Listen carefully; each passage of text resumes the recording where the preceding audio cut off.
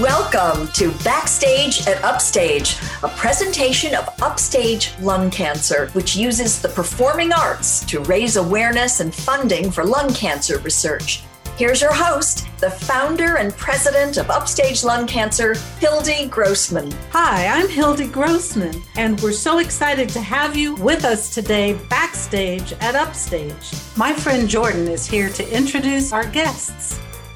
You bet, Hildy. Today's podcast is entitled Clinical Trials and Tribulations, and we've assembled an incredible panel, including Dr. Alicia Sequist, Director of the Center for Innovation in Early Cancer Detection at Mass General Hospital, and Landry Family Professor of Medicine at Harvard Medical School. Also joining us is Dr. Upal Basu-Roy, PhD, and Vice President of Research for Longevity. He's a terrific patient advocate. And we have two lovely ladies who happen to be neighbors, Linnea Olson and Diane Legg, both of whom have benefited from their own clinical trials, and they have a great story to tell. So, Hildy, take it away. Well, I'm so pleased to be able to have this very important conversation this morning, clinical trials and tribulations, and with outstanding guests this morning of Diane Legg, Linnea Olson, Alicia Sequist, and Upal Basu-Roy. I wanted to start out and talk about clinical trials because some people have heard about clinical trials, some people have misinformation about clinical trials. So basically, just to say that clinical trials are research studies aimed at evaluating medical, surgical, or behavioral interventions. And they're the primary way researchers can find out if a new treatment or a new drug is safe to use and effective with the right population. So starting there, I'm wondering if maybe, Diane, you would be willing to share your story about lung cancer and your experience with clinical trials. Thank you, Hildy. Well, I was diagnosed with lung cancer in 2004, so just about 16 and a half years ago. I found out that I had lung cancer purely accidentally. I actually had pulled a back muscle picking up my then 1-year-old son. And I went to see a doctor and they wanted to rule out a pulmonary embolism, so ordered a CAT scan for me. I actually did just pull a back muscle, and had I just gone home and taken Advil, I would have been fine for a while. But when they did the CAT scan, they saw something on my left lung, and it actually took several months for us to actually get a diagnosis, because during this whole time, everyone kept telling me that there was no way that it was lung cancer, that I was more apt to get struck by lightning than get lung cancer. And during this time, a family friend of mine was diagnosed with lung cancer 5 months earlier, and I thought it was a fluke, this young, non-smoking, healthy woman having lung cancer. But in the back of my mind, as we were going through this, I thought, like, if this could happen to Sue, could it also happen to me? Anyways, it was lung cancer, and it was shocking, obviously. And that's one of the things that I think over the years, most people really are misunderstood about who is at risk for lung cancer. And it's really anybody with lungs.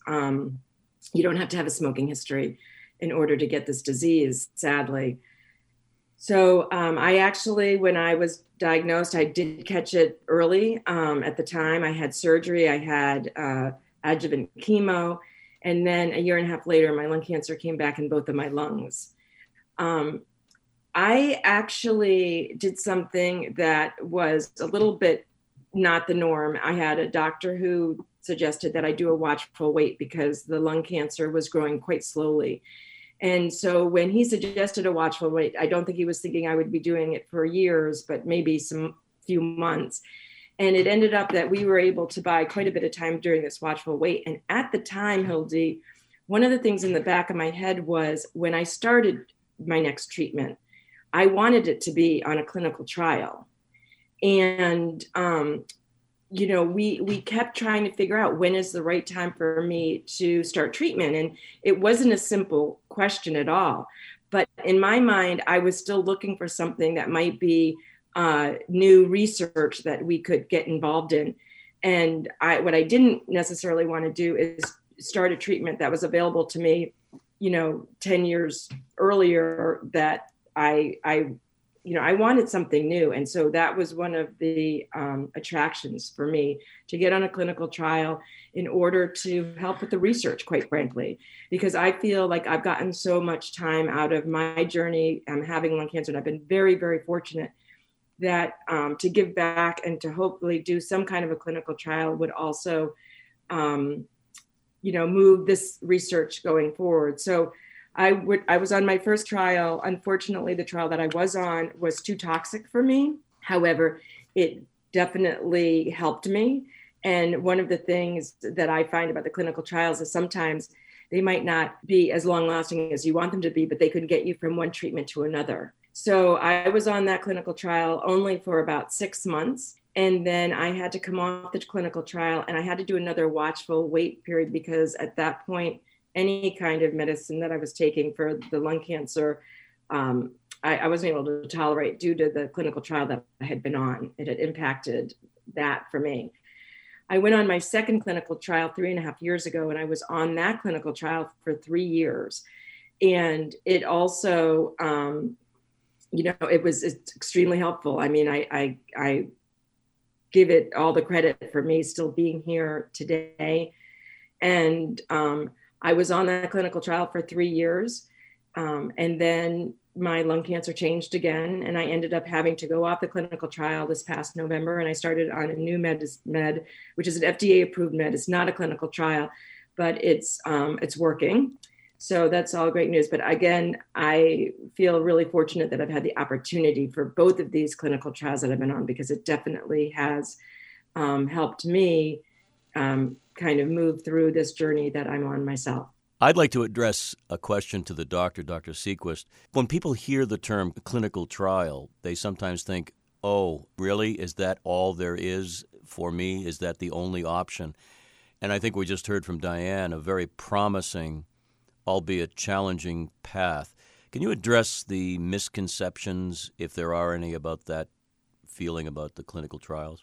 I think that's a great question. And you're right. So many people have this idea in their head that a clinical trial means that you're being a guinea pig and that there must not be any options left, or, you're in a very bad situation. Certainly that's how cancer trials were 20 years ago, cancer clinical trials, but things have changed a lot. Clinical trials have evolved, cancer treatments have evolved, and many of the clinical trials nowadays are more targeted towards the group of patients that even before the trial begins, there's a great scientific thought put into who might best respond. And today's clinical trials are much more geared to people who have a high chance of responding. So I tell my patients, clinical trial participation is always optional. It's never something that they would be forced to do. But if they're open to thinking about it, it can often be a very good option, sometimes even the first option that they should do when first diagnosed. Clinical trials range quite a bit. Some of them are medicines that are being tried in humans for the very first time. Others are follow-ups on early preliminary data that looks promising, and they're just looking for more information to add to the pile. Some clinical trials are for drugs that are already FDA approved in another type of cancer, and now they're accumulating data in lung cancer, for example. So there's a wide range of clinical trials, and then based on what we can learn about a patient's tumor through the genetic analyses and other types of tests, we can predict whether we think a trial may be especially promising for a given specific person in front of us in the clinic. So, you have to talk to the patients and inform them about what type of trial you're proposing. How confident are you that you think it could be helpful for them? Or, there are some situations where it still is a little bit of a toss-up, a shot in the dark, maybe because you're out of standard options. So just using the term clinical trial encompasses this whole wide range of different types of scenarios, and just having an open and honest conversation with the patient about the trial you're talking to them about is really important. Upal, I know you have a lot of opinions about clinical trials, and so I was reading in Forbes magazine that, and their question was, why do only 8% of cancer patients in the U.S. participate in clinical trials? Do you have any thoughts about this? Do I or do I not have thoughts about this? I have a lot of thoughts about this, Hildy, and I'll refer to what Dr. Sequist mentioned, which is that there's a lot of promise right now with lung cancer clinical trials. And I think patients are being offered clinical trials as not the last line resort, but in fact, when a patient is diagnosed, as the first line treatment option. But also listening to Diane's story about her journey through clinical trials, one of the things that's very apparent to me as a patient advocate is for a patient to participate in a clinical trial, a lot of stars have to align. First of all, the patient needs to have a doctor such as Dr. Sequist who can have candid discussions about clinical trials.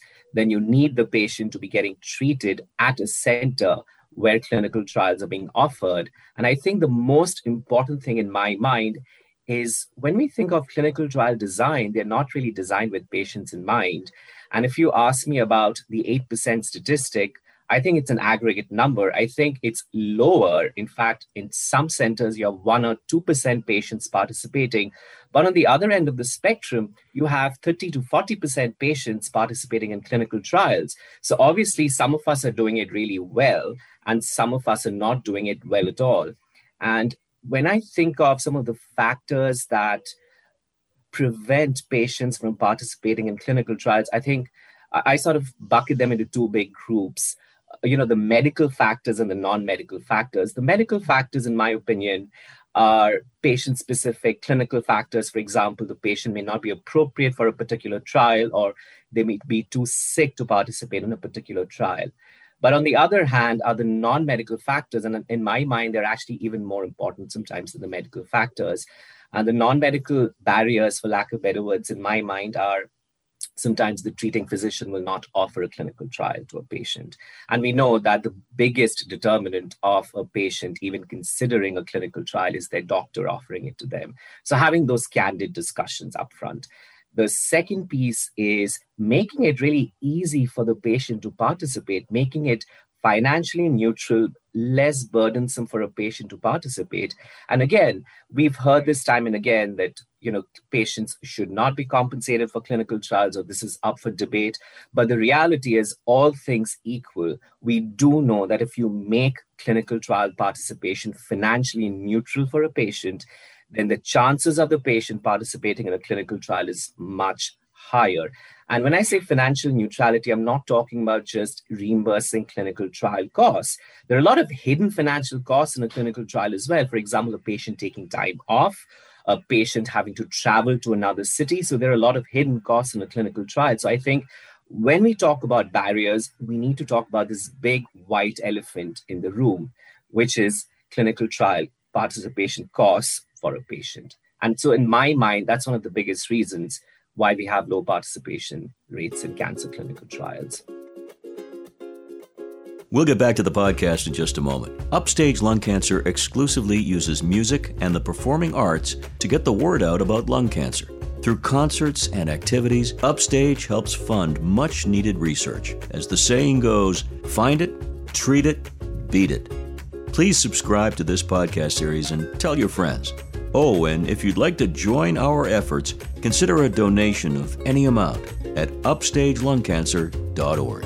And now, back to the podcast. Linnea, I know this is something that you've been participating in, some clinical trials. Could you tell a little bit about your own journey, your lung cancer journey, and also your experience with clinical trials? Sure. First of all, thank you for having me here today. I was diagnosed with lung cancer in 2005, a year after Diane. And amazingly, at that time, my doctor tested me for EGFR. I was negative, so I had most of my left lung removed, followed by adjuvant chemo.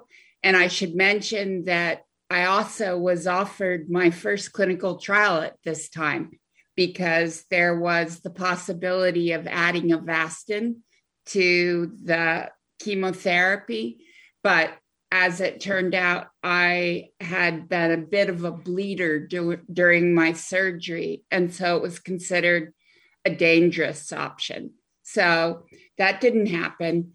What did happen is my cancer returned almost immediately. And I too began watch and wait, but watch and wait more because there was really nothing else to do.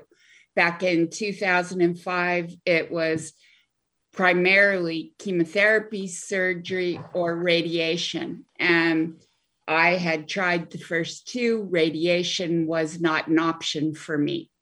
So by the summer of 2008, I was restaged to 4 and told I had 3 to 5 months left to live. I accepted this seeming reality because there were no options.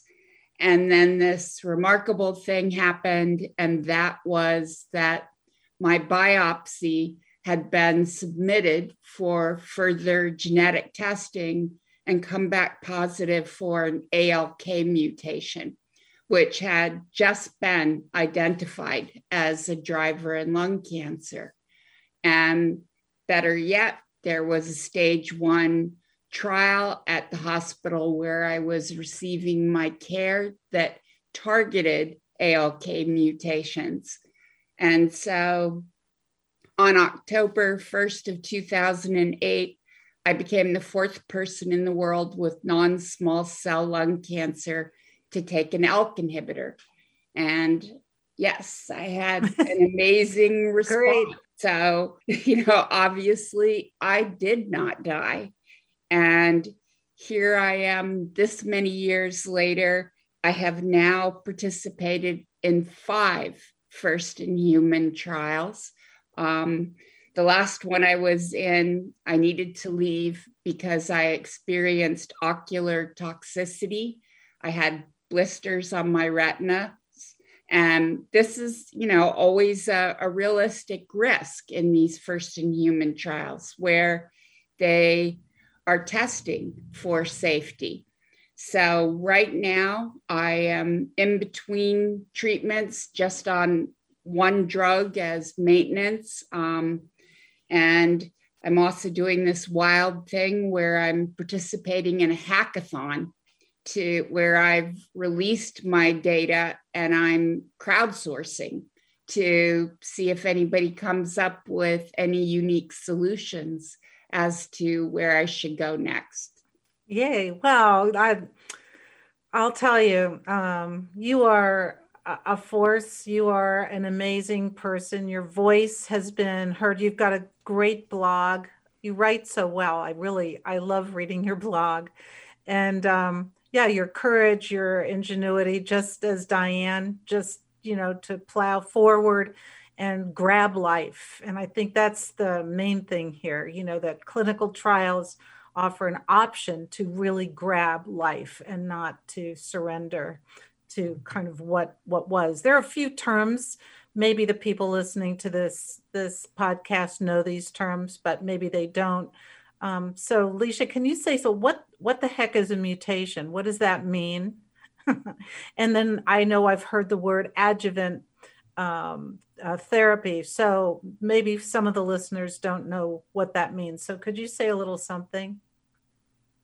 Yeah, the last 15 to 20 years have been a time of great discovery in lung cancer, where we learned that some, but not all, lung cancers are driven to grow by a mutation or a change in their DNA. So this isn't the type of thing that is inherited from generation to generation, and patients with cancer who have children or nieces and nephews are always relieved when we explain to them that we're not looking for something that could affect your family members. What we're doing when we look for these cancer mutations is testing the tumor itself to see what's making it tick and to see if there's some sort of vulnerability that we can then target with a specific therapy that's personalized to the signature of the cancer. So this whole field is called targeted therapy and has been one of the great improvements in therapy options for lung cancer patients over the last couple of decades. There have been more and more specific mutations discovered and subsequently drugs developed that target those specific mutations. The term adjuvant therapy just refers to drug therapy that's given, so typically chemotherapy, drug therapy that's given after surgery. It's a little bit different than when patients have advanced disease or stage 4 disease, where we are watching their cancers with CAT scans to see if it responds to the treatment or doesn't respond to the treatment.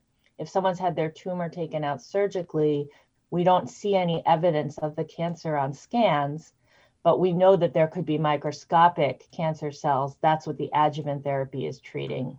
Thank you. I think that helps a lot to help the listener understand a little more about some of the terms that we've been talking about.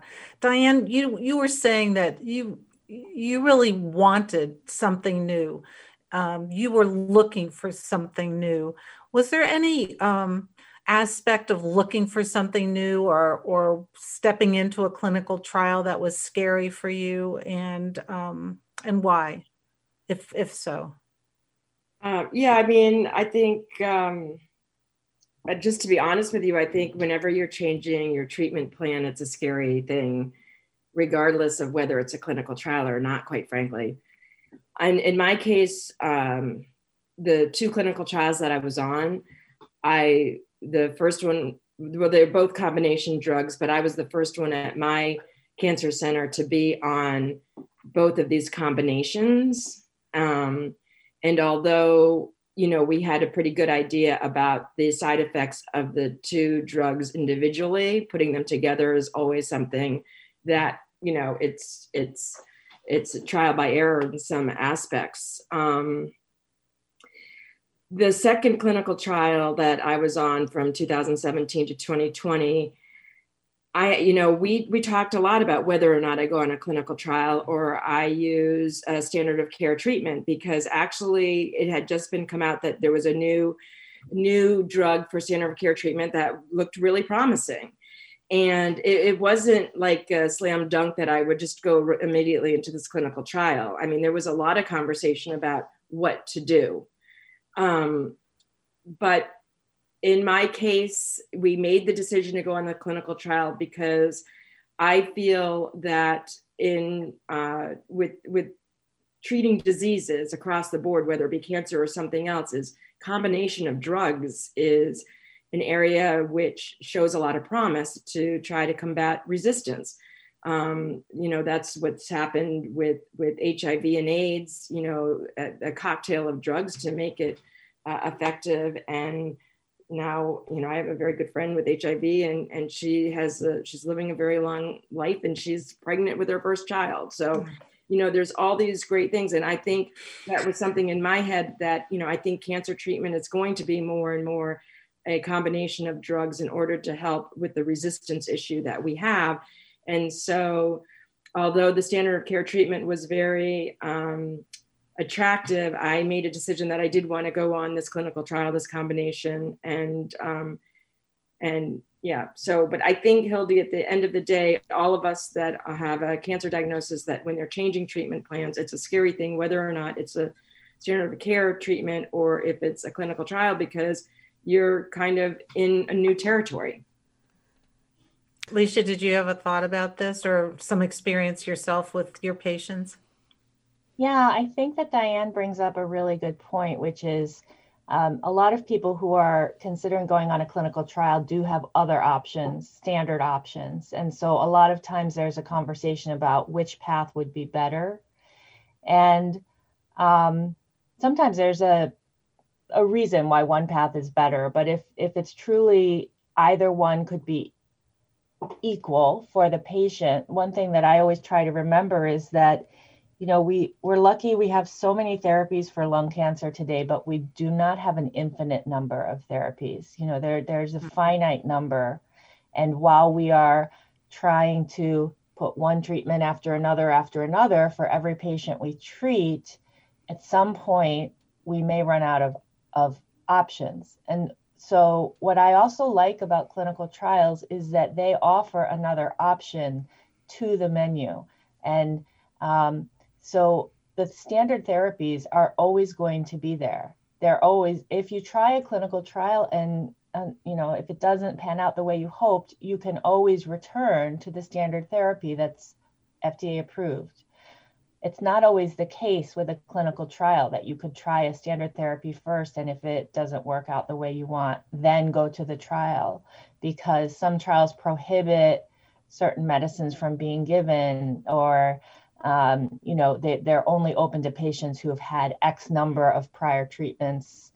And so if you go with another standard therapy, you may no longer be eligible, or the trial could close. Trials, they open and they have a certain number of seats available. And once those seats are all filled, they close. So, I think that when all else is equal or relatively equal, I often will counsel people to try and think about the trial, because it does afford an additional option in what is a finite menu.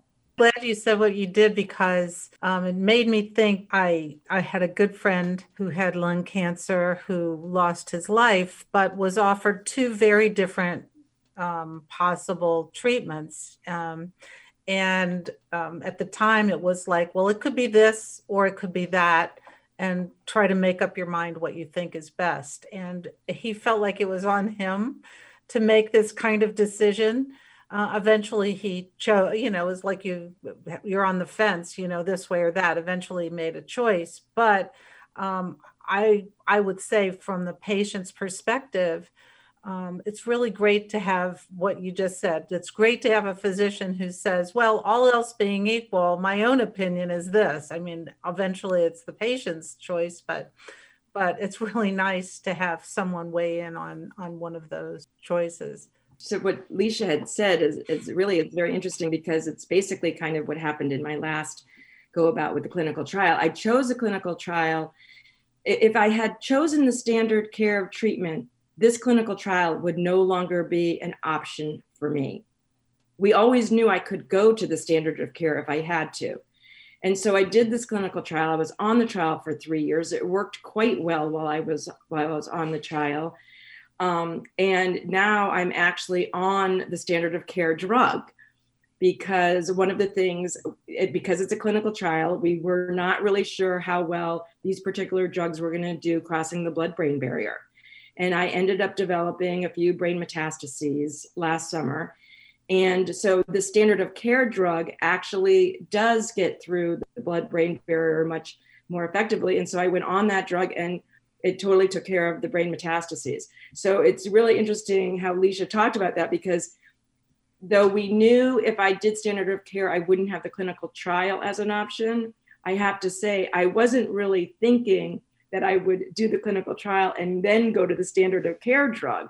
But that's exactly what happened. And I think that's one of the things, we're talking about is to be open to different pathways, because different treatment paths will help you get more runway, I like to say, and both Lene and I here, we're old timers in the lung cancer community. We're anomalies. And I feel so fortunate that both of us, she's 16 years fighting this disease. I'm 16 and a half years. I mean, it's really phenomenal. And honestly, I think Linnea feels the same way, and Linnea, you can jump in, but I don't think either one of us would feel that we'd have been here without the options that we've had through the center in which we're being treated.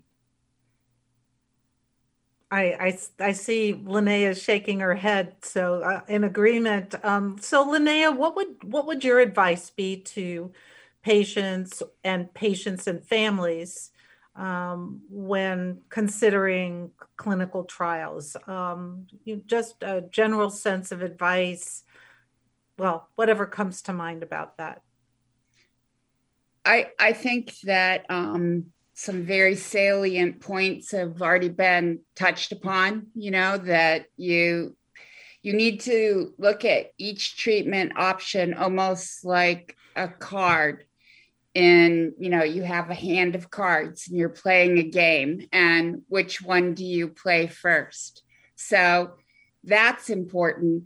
The other thing, and this is to sort of reiterate some of what Upal was saying, is there are barriers to participation that you need to consider before you enroll. And, I am a veteran of 5 clinical trials now, therapeutic ones. I've also done smaller ones just to test plasma, but it's expensive, and right now my income is such that I'm on Mass Health. And for the first time this year, I haven't had to worry about medical bills, but every year before this, I have maxed out my deductible in January.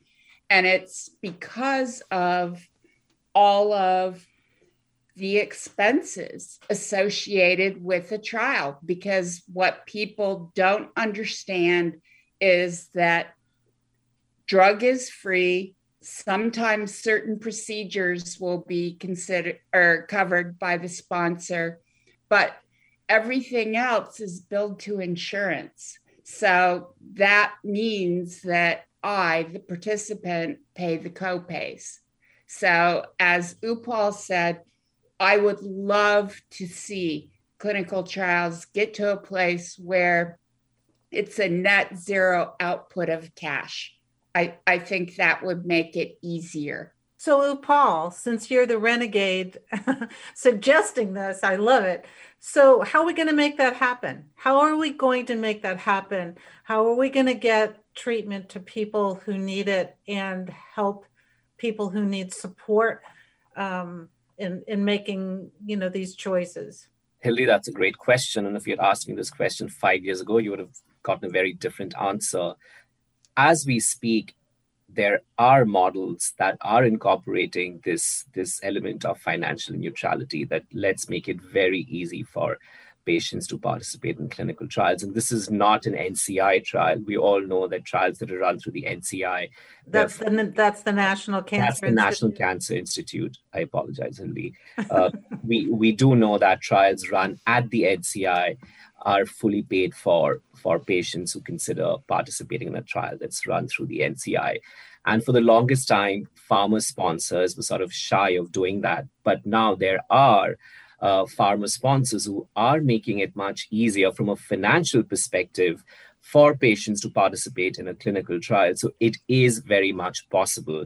And we also know that the excuse or the pushback we used to receive in the past is that regulators prohibit sponsors from from making it financially neutral for patients. And we now know that that's also not true, that regulators do not mandate any sort of cost restrictions from a patient perspective for a clinical trial. So all this is to say that I think we are at a point in science and research where new models are being explored. Yes, they are older models and there are sponsors who sort of transplant older models, but there are also forward-thinking sponsors now who are doing things the right way.